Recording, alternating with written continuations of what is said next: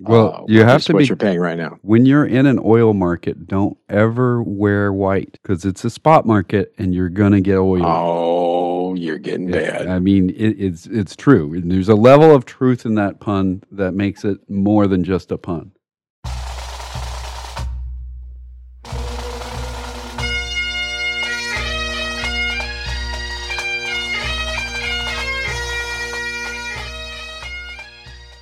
Once more unto the breach, dear friends.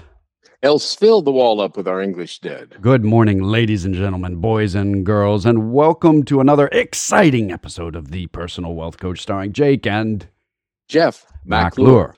This is definitely one of those extra exciting days as we come about our technical difficulties that seem to confound the most brilliant of people and us as well.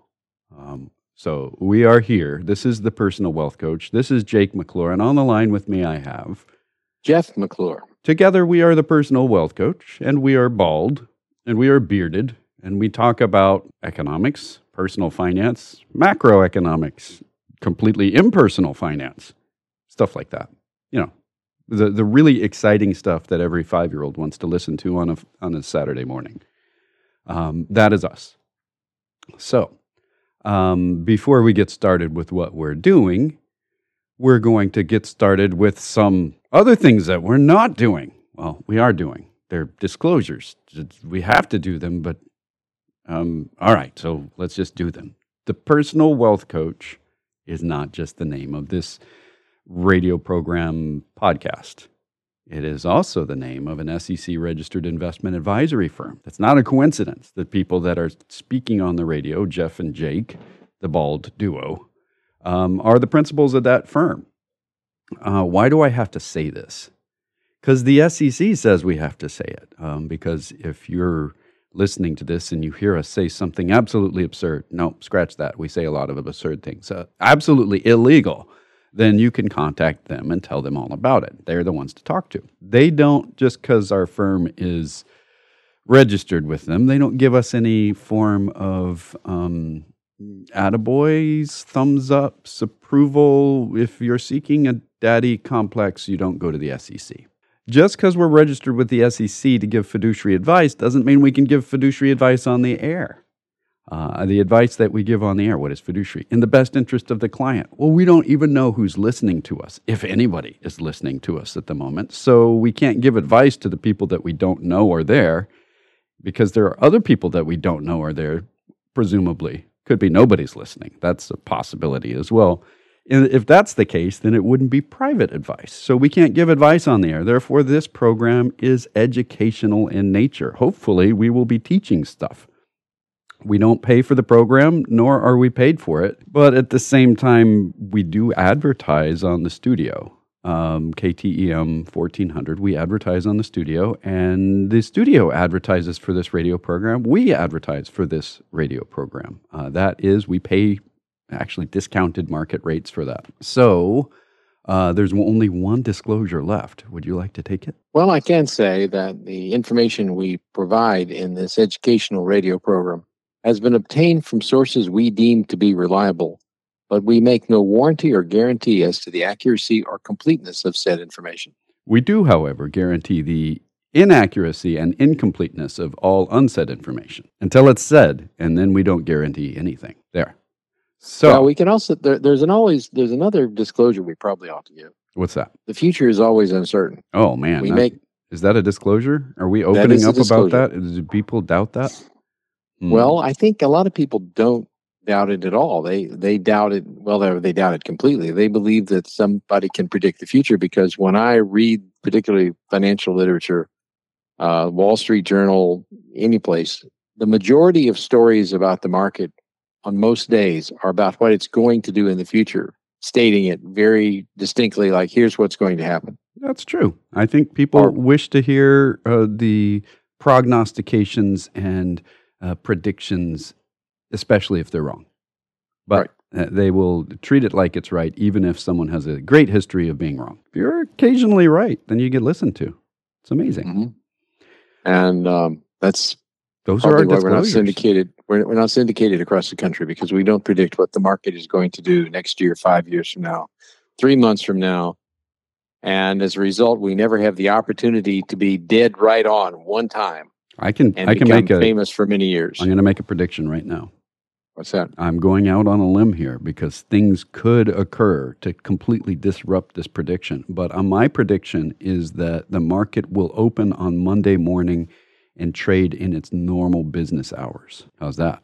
You need to put some caveats on there. Now, presuming that Monday is in Eastern time in the United States rather than Monday in Asia in normal market trading time. So we got to talk about which market we're talking about as well. You got to start. However, you need to throw in occasionally the market doesn't open on a weekday. That's true. Unexpectedly, other than holidays, unexpectedly, the market doesn't open on certain days. Right after 9/11, for example, the market was closed for several days. It was closed for several weeks. Just disappeared. It's right. amazing. And so there have been major international incidents that have caused the market to close. Guess what I'm going to do? I'm going to be nuts. What's that? I'm going to remove all the caveat. And I could be totally wrong. That's the only caveat, that the market is going to open on Monday morning. That makes sense. There you go. All right. So what happened in the market this week, speaking of the market being open? Well, it went up and it went down, and then it closed and everybody went home for the weekend. Oh, well, that's a reasonable outcome for the market. And in other news, across the weather this week, we've had rain. Across the weather? Yeah, across the weather this week, we've had rain and dryness. And now on to the next subject, sports.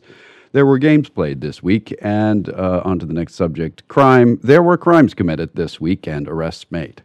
Yeah. Now we're done with the news and on to the next subject. Well, the S&P 500 stock index is the primary indicator we use to trace what the stock market is doing or not doing on a given day. Not that it's really doing anything, but at least the valuations that are being assigned to it. And actually, into Tuesday, it went up above 4,100, which sort of tracked what it's done recently as it continued to rise.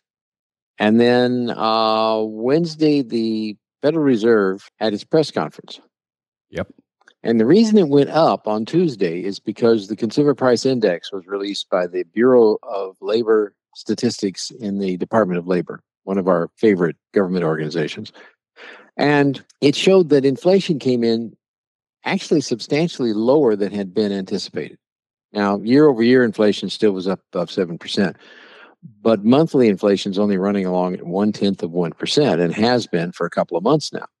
That made the people who do daily trading or short-term trading in the stock market relatively happy because they concluded that that meant the Federal Reserve would not raise interest rates as far or perhaps as long as they had previously suspected, because if inflation appears to be coming under control very nicely, and it does, the Federal Reserve would not raise rates so much. And if they didn't raise rates so much, the probability of having earnings fall and there being a recession next year drops pretty dramatically.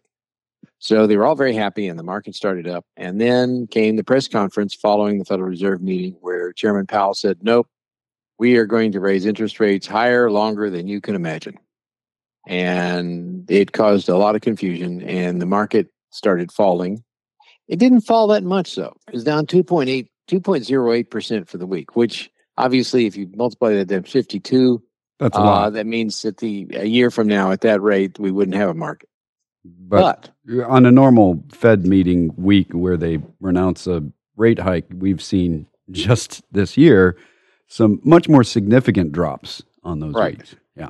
Well, the interesting thing about it is, at least from my perspective, is that it is now distinctly higher than it was. It's like 7.53% higher than it was in mid-October. The market is. And if there's all that much bad news out there, why did things look worse in mid-October than they do now? And the answer is they really don't look that much worse. There was a lot of speculation, and we can go into that in more detail later in the program. A lot of speculation went around that perhaps because the Consumer Price Index did not come out until the meeting was almost over, at the Federal Reserve by the time the Consumer Price Index came out. It's possible that they were all closeted in there and they said, don't bother us, we need to discuss some serious stuff. And so they didn't actually look at the Consumer Price Index that came out that showed inflation had fallen to lower levels. That was kind of a thought. But reading Chairman Powell's comments, sort of interesting. He focused hard on one section of the economy that he wants to slow down and he thinks is a severe danger to the total economy and the stability of the dollar, which is their number one priority. And that is not just the services sector. Prices, we can go into that in more detail in the rest of the program, but prices in the goods sector are actually falling.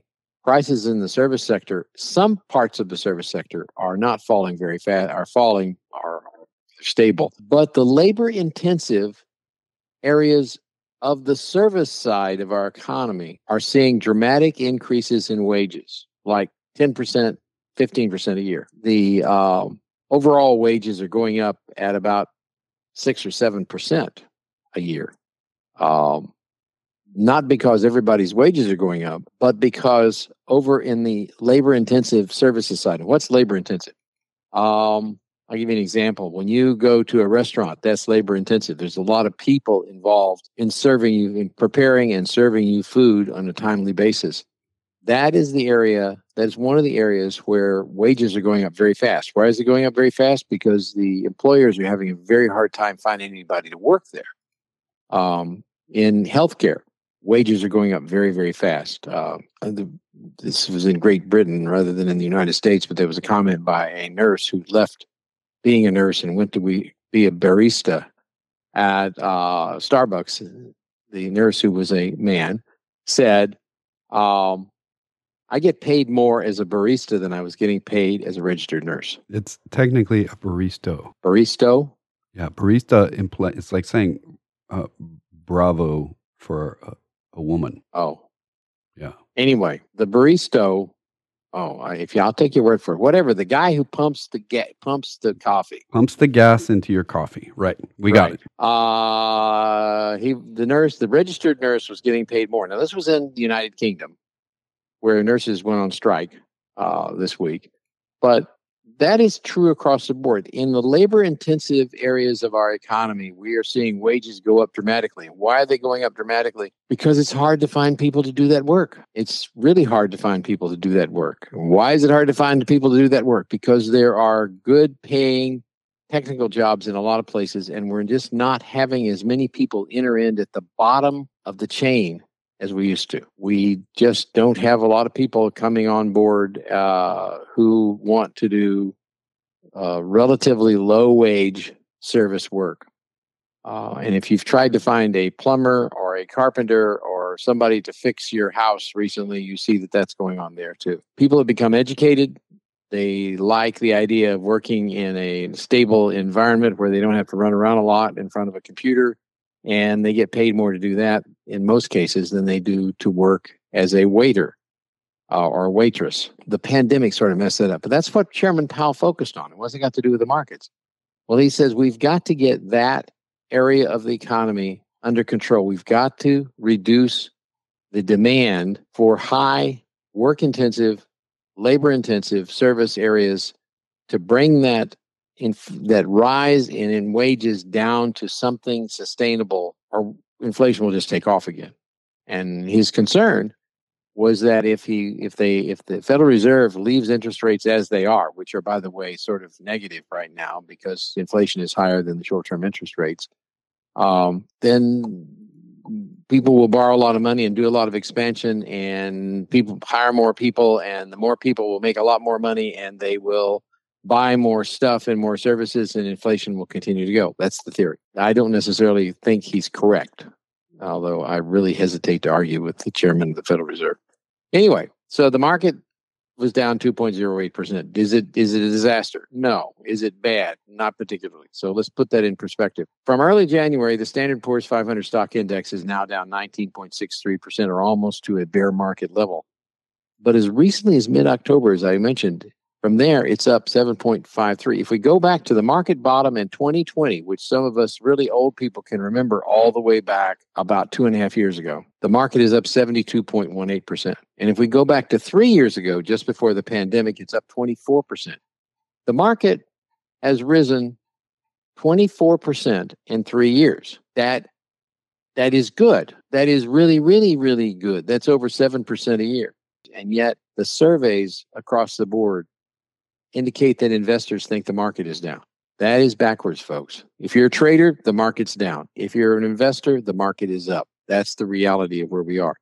We also follow the CRSP Midcap Value Index. And for those of you who are not familiar with that, the Standard & Poor's 500 stock index is primarily made up, it's driven by large capitalization, big growth-oriented companies, where the stock is priced according to the expected earnings growth in the company 3 to 5 years from now. So those price to earnings ratios in those companies tend to be relatively high. Those are called growth stocks. At the other end of the spectrum in the S&P 500, since there are no small stocks in the S&P 500, is the mid-cap value portion of the S&P 500. So we follow a mid-cap value index and see what that is saying too. The S&P 500, I'll get my tang untangled here. That was down about 2.05%, the CRSP Midcap Value Index. It closed at 2330.84. It also continued to hold up relatively well for the year. It's only down 10.26% for the year. So the midcap value side of the market is down about half as much as the S&P 500. There's a really good reason for that.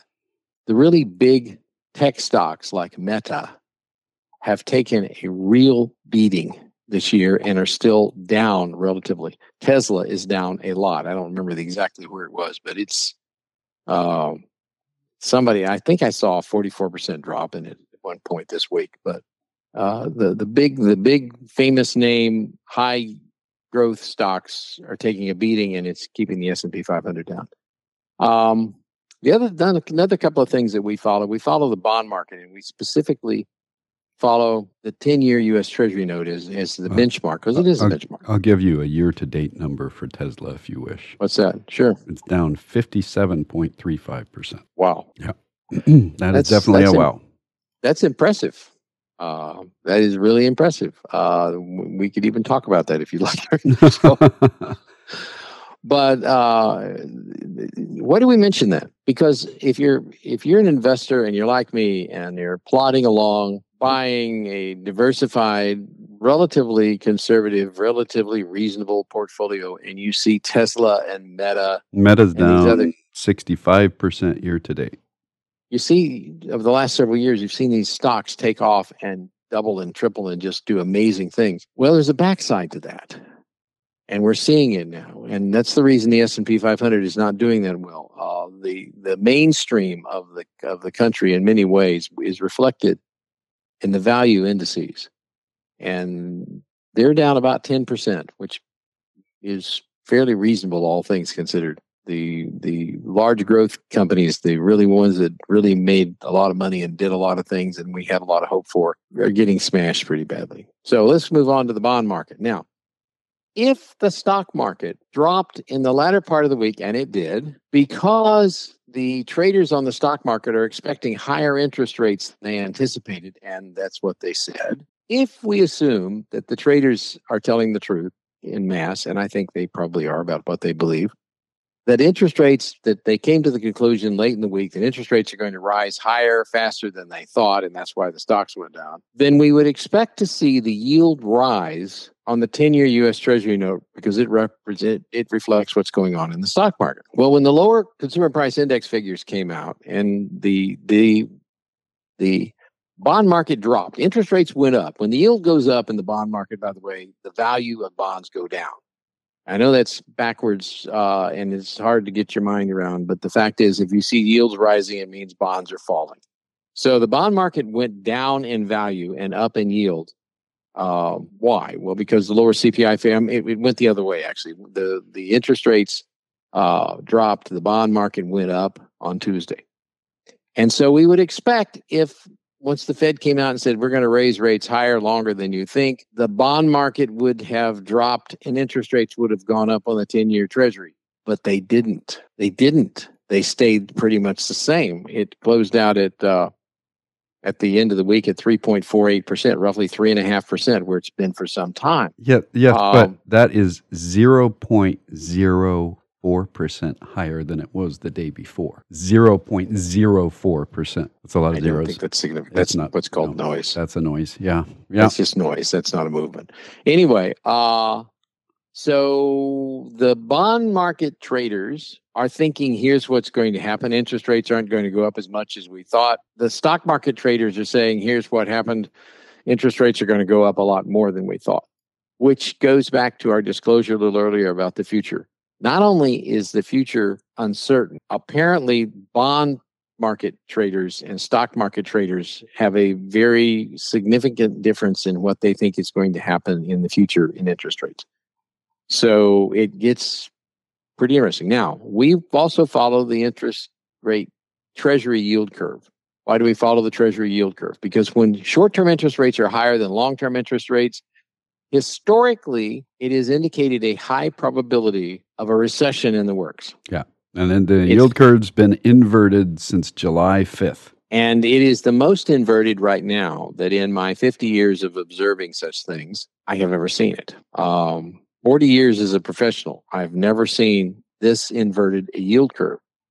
But it's there, it's inverted, and it either means it means nothing, it means we're going to have a mild recession, or we're not going to have a recession. And there are plenty of voices that will clearly state with certainty it means one of those three things. Yes. Absolute certainty. And they're often wrong, never in doubt is usually right. the correct terms here. Another thing we follow is West Texas Intermediate crude oil. By the way, the 6 months Treasury bill right now is the highest yielding one out there. If you're interested in getting high yield, it's yielding 4.68%. Now you'd only get half of that because it matures in 6 months, but that's the annualized yield of the 6 month Treasury bill right now, which is pretty impressive too. Anyway, West Texas Intermediate crude, which is another indicator we follow. It rose about 4.25% to $74.50 per barrel. Now, again, there's something going on here. Supply has not changed that much in 6 months. Now, people were scared 6 months ago that we were going to lose a lot of supply because of the invasion of Ukraine. But 6 months ago, WTI, which is what we call West Texas Intermediate, was trading at $120 a barrel. A month ago, it was at $90 a barrel. Now it's at $74.50 a barrel. What does that mean? It indicates that globally, the demand for oil is probably going to decline over the next 6 months or so, because that's how far out these things look. It's the futures market we're actually quoting for the oil, and it's the short-term futures market, you said something. Pay for it. You said something earlier that I need to remind you about. You said the future is uncertain. So how is it that we can look at the prices of futures oil and have certainty?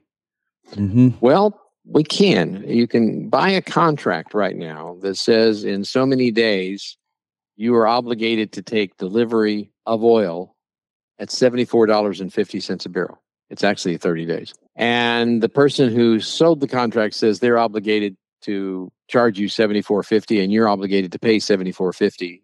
That's a contract. And if you don't believe that you deal in futures contracts, if you have a mortgage, if you have a car loan, that's a futures contract. You have agreed to pay so much money per month for a period of time, and they have agreed to only charge you so much money per month for a period of time in exchange for your future ownership of your house or the car. That's a futures contract. But the futures contracts trade back and forth. People buy initially, they sell a futures contract on corn or oil or something, put it on the open market, and somebody buys it and says, I'll agree to pay you this much, this month, this far in the future. And then they can sell the contract. And the contracts get sold around in various places and at various prices.